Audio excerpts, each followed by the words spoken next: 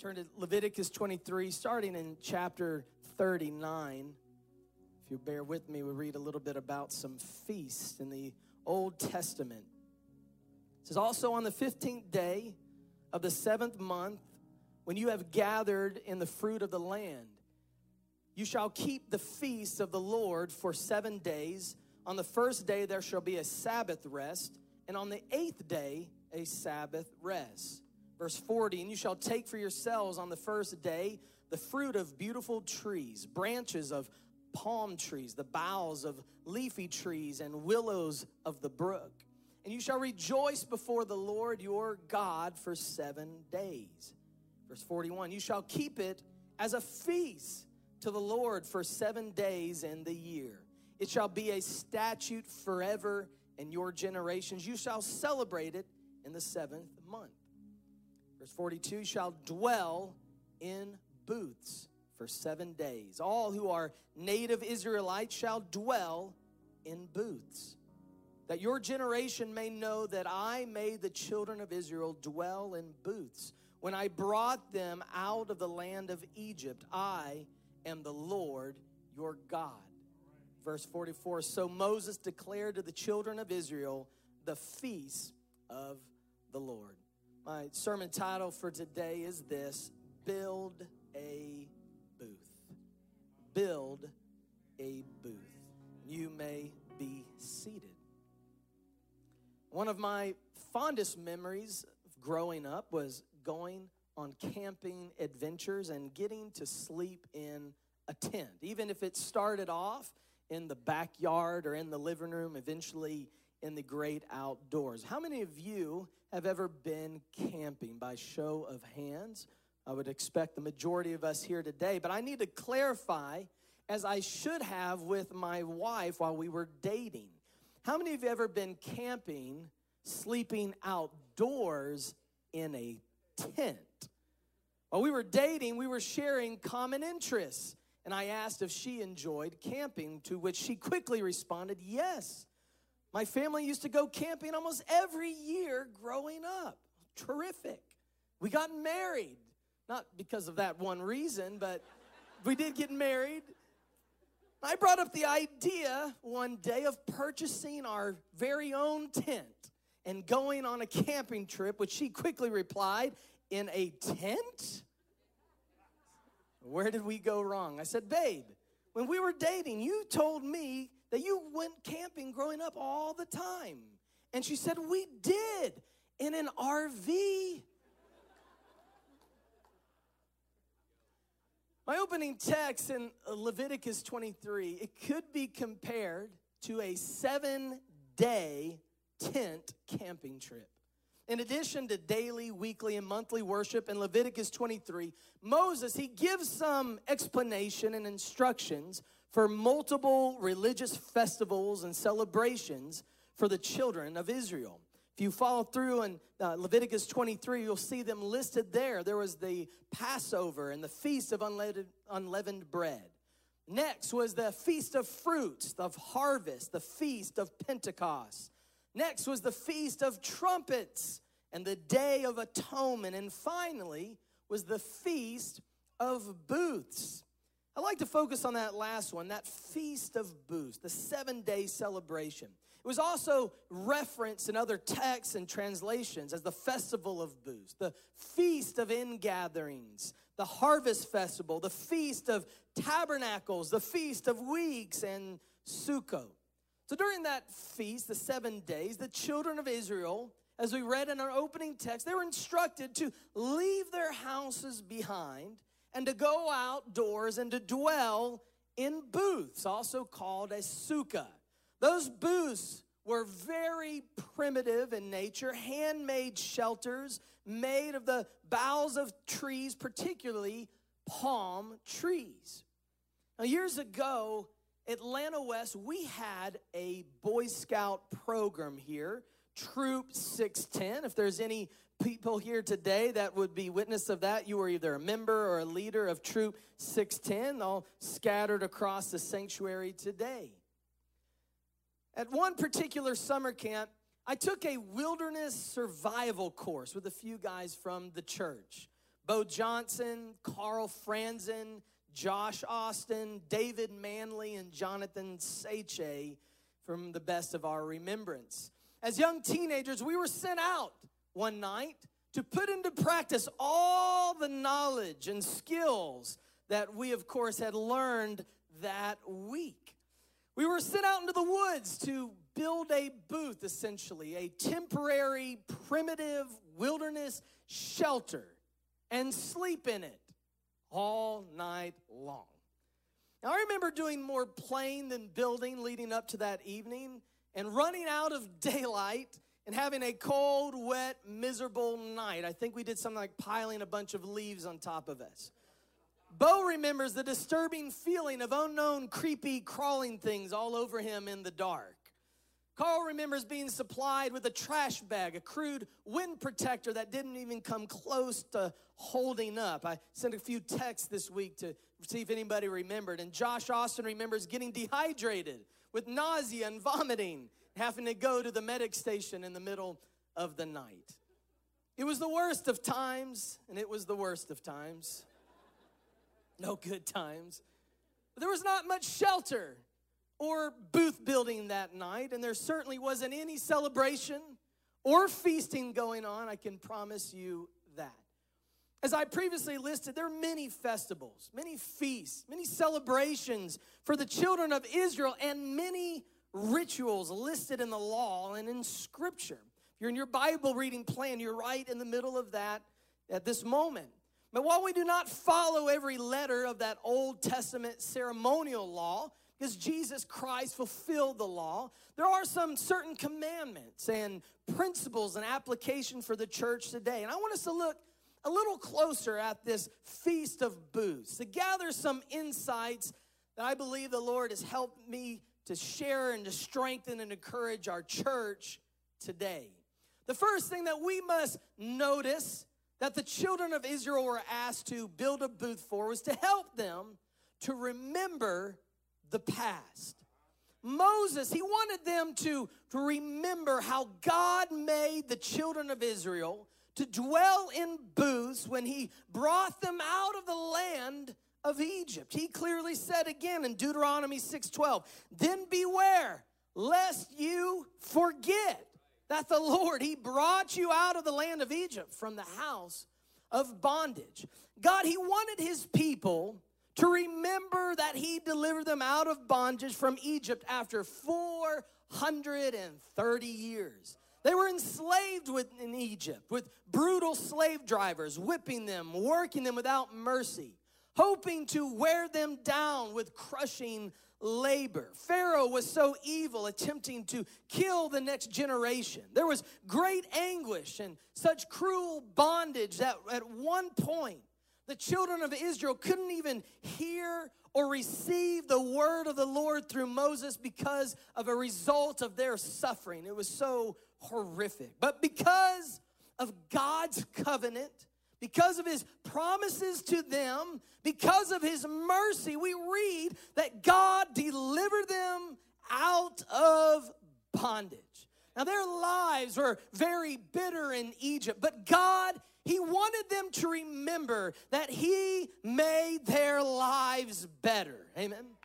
God wanted his people to remember how he was with them after they were delivered out of Egypt as well. Due to their lack of faith, they turned an 11-day trip into a 40-year journey. In the wilderness, they would be vulnerable, exposed to the elements, and they had to live in temporary shelters, which the Bible refers and references as booths. But while they wandered in the wilderness, God was always with them. He always provided for them. And this annual Feast of Booths, it was a special occasion and a reminder of just that. And church, we need moments where we take time to build a spiritual booth to help us remember the past.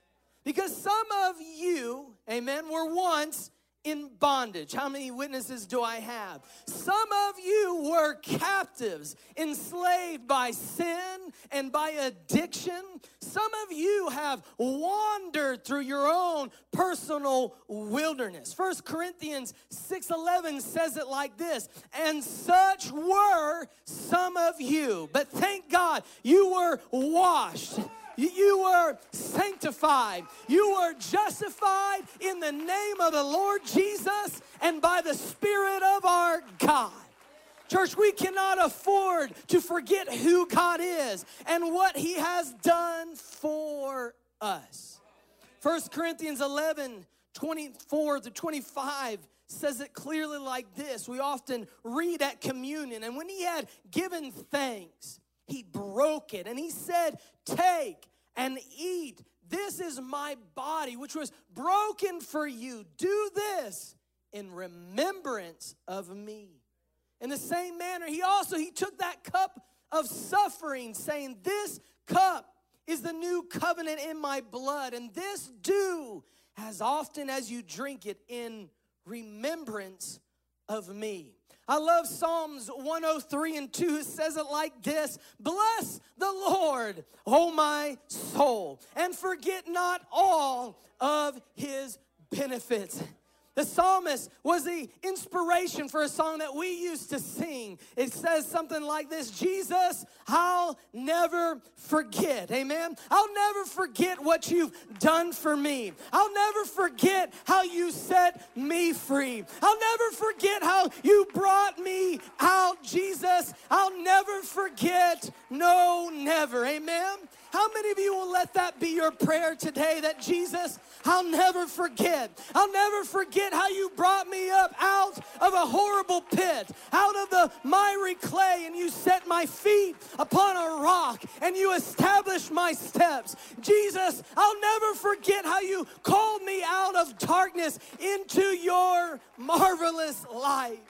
Jesus, I'll never forget your mercy and your grace, that while we were yet sinners, Lord, you died for us. It may not be a physical booth, but we need to commit to build a spiritual booth today to make sure we remember the past, to remember who God is and all that He has done. The second reason that we need to build a booth today is to serve as a reminder for the present, for right now. I had another unfortunate booth building experience about 5 years ago with the Georgia District Youth Ministries of the United Pentecostal Church. We're inspired to raise more money for Move the Mission. Our youth committee agreed that once a particular goal was accomplished, we would spend 2 days and 2 nights in the wilderness, the Cohutta Wilderness in North Georgia to be exact. But the catch was we could have no tents, we could have no food, and very limited and primitive supplies. Now, we should have had 11 members of our committee participate, but somehow everyone ended up being busy or unavailable despite our advanced planning. Quite convenient for them. We ended up with 3 guys on that trip, Brother DJ Hill, Brother Zach Davey, and myself. Thankful for also Brother Ben was there. He stayed in a tent a little ways from us, but as a backup medic, and we appreciate him being on site. Our wives did as well. Now, if I would have done a good job of remembering my past and the Boy Scout wilderness survival experience, I would have said no to this idea. It was a very long, difficult, and challenging experience, to say the least. And we did our very best to build a very primitive booth those few days. Now, I will say that final morning, when that experience was over, we drove as fast was safely possible to the nearest restaurant. It wasn't even a Waffle House. We settled for a Huddle House.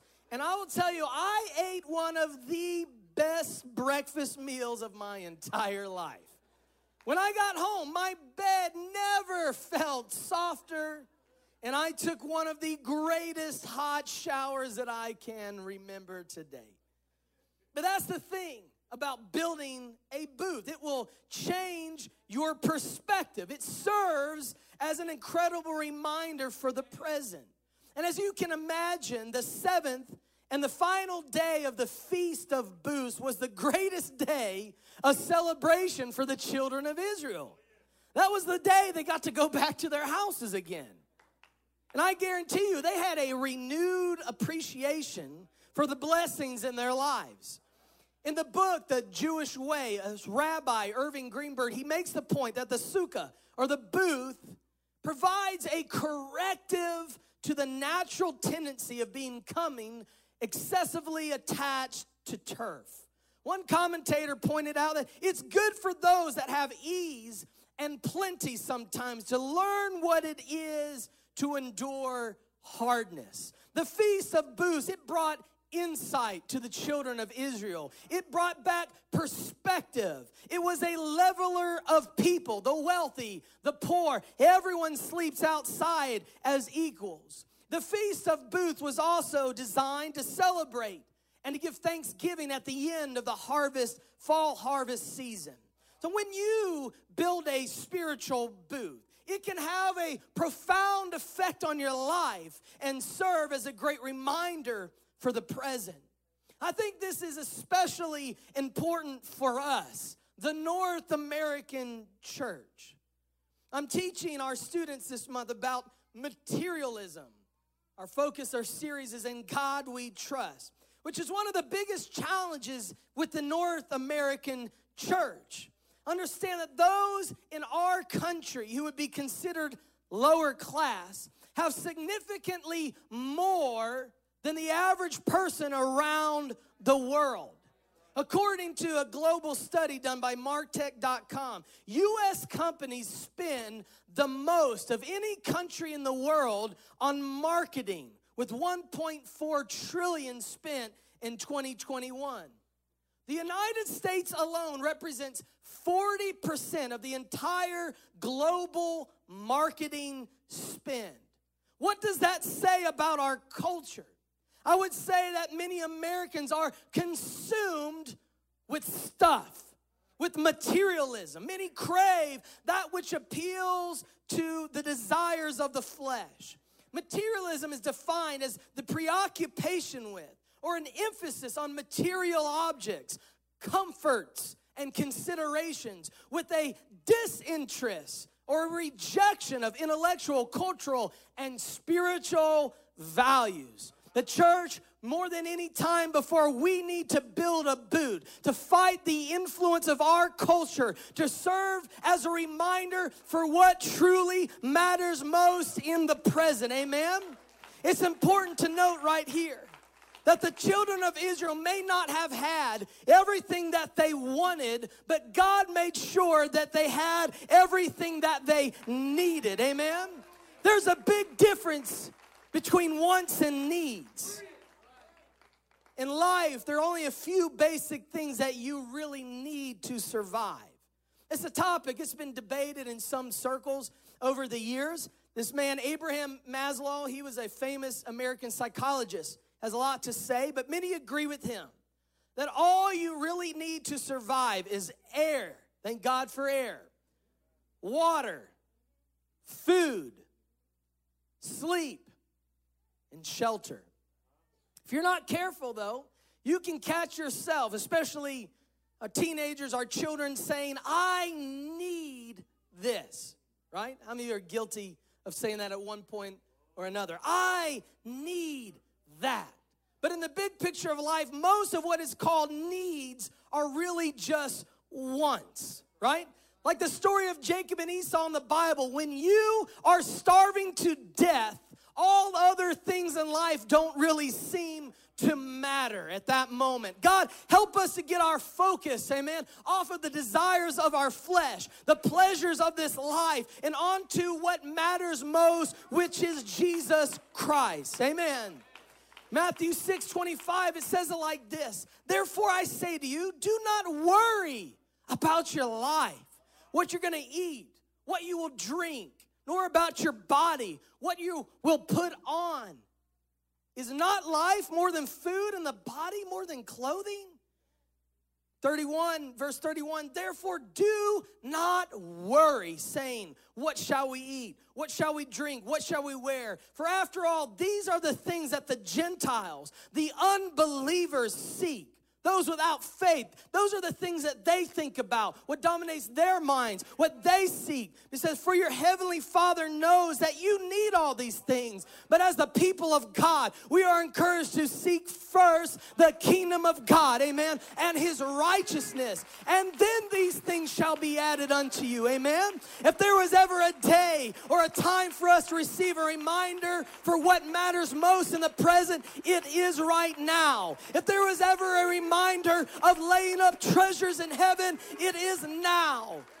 Amen. A reminder that we lay aside every weight that so easily besets us. As a people of God, we must have kingdom priorities. And if we do, if we seek God first, if we seek the immaterial, his kingdom and his righteousness, then God said, you know what? I will then take care of the material. I will take care. Your needs will be provided. God, help us to build a booth. In Matthew 19, we read the story of the rich ruler and ask Jesus what good deed he must do to have eternal life. And Jesus told him, just keep the commandments. And while it looked like this man truly loved and trusted God, he lists all the commandments that he had faithfully followed. Jesus got right to the point in Matthew 19:21. He said unto him, if thou wilt be perfect, go and sell that thou hast. Give it to the poor, and thou shalt have treasure in heaven. And then you can come and follow me. But when that young man heard that saying, he went away sorrowful, for he, like many North Americans, had great possessions. Verse 23, then Jesus said unto his disciples, verily I say unto you, that a rich man should hardly enter to the kingdom of God. That rich ruler loved God. He was obeying many commandments, but because he was so attached to the material things of life, he could not give his all. He couldn't move past the things that he could see on this earth and onto the things that are unseen. And we are encouraged, 2 Corinthians 4:8, while we do not look at the things which are seen, but at the things which are not seen. For the things which are seen, those things are temporary, but the things which are not seen are eternal. We need build a booth as a reminder for what truly matters most in the present. The third and final reason that we need to build a spiritual booth, and I'll bring some clarity to that in a moment, because it has the power to redefine the future. It has the power to redefine the future. During the second temple period in the history of the children of Israel, there were a few additional celebrations that were added to Sukkot, the Feast of Booths.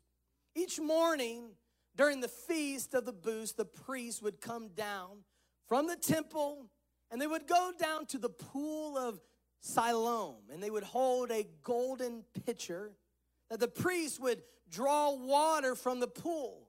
Because it came from a spring, it's considered and mentioned in commentary that it was living water flowing from a spring, and it was used for ritual purification. That priest would take the pitcher of living water, and he would return back to the temple.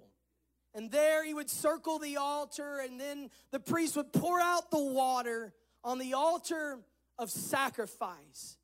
Now keep in mind, the Feast of Booths have been taking place for hundreds and hundreds of years, dating back to around 1250 BC to the time of Jesus. And while important and impactful, most thought that this would be like any other final day of the Feast of Booths. We rejoice, we celebrate, and we get to go home. But this day would be different because Jesus Christ was present. On this final day of the Feast of Booths in the New Testament, Jesus gets up and he makes a special proclamation. Now, we don't know when in the day that he spoke on that final day. We do know it's the final day. But as one commentary said, we can have little difficulty in determining at what part of that service Jesus stood up and spoke. Quite possibly, as the priest was pouring out that living water from the pool of Siloam onto the sacrifice on the altar, we read John 7:37, and Jesus, he stood and he cried out saying, "If anyone thirsts, let him come to me and drink." Verse 38, he who believes in me, as the scripture has said, out of his heart will flow rivers of living water. Wow. But he spoke this concerning the Spirit, the Bible says, whom those believing in him would receive. For the Holy Spirit was not yet given because Jesus was not yet glorified. Isn't God amazing? His timing perfect. He knows all things. He does all things well. On a week that urges the people of God to rightfully remember the past. On a week that brings a reminder of what matters most in the present. There was a message of hope that would redefine their future. The one whom that very feast and festival was about was there in front of them. God manifested in the flesh. And as he always is, God was true to those words that he spoke in John 7 on that final day of the Feast of Booths. In Luke 24:49, Jesus also said, "Behold, I send that promise of my Father upon you, but tarry in the city of Jerusalem until you are endued from power from on high."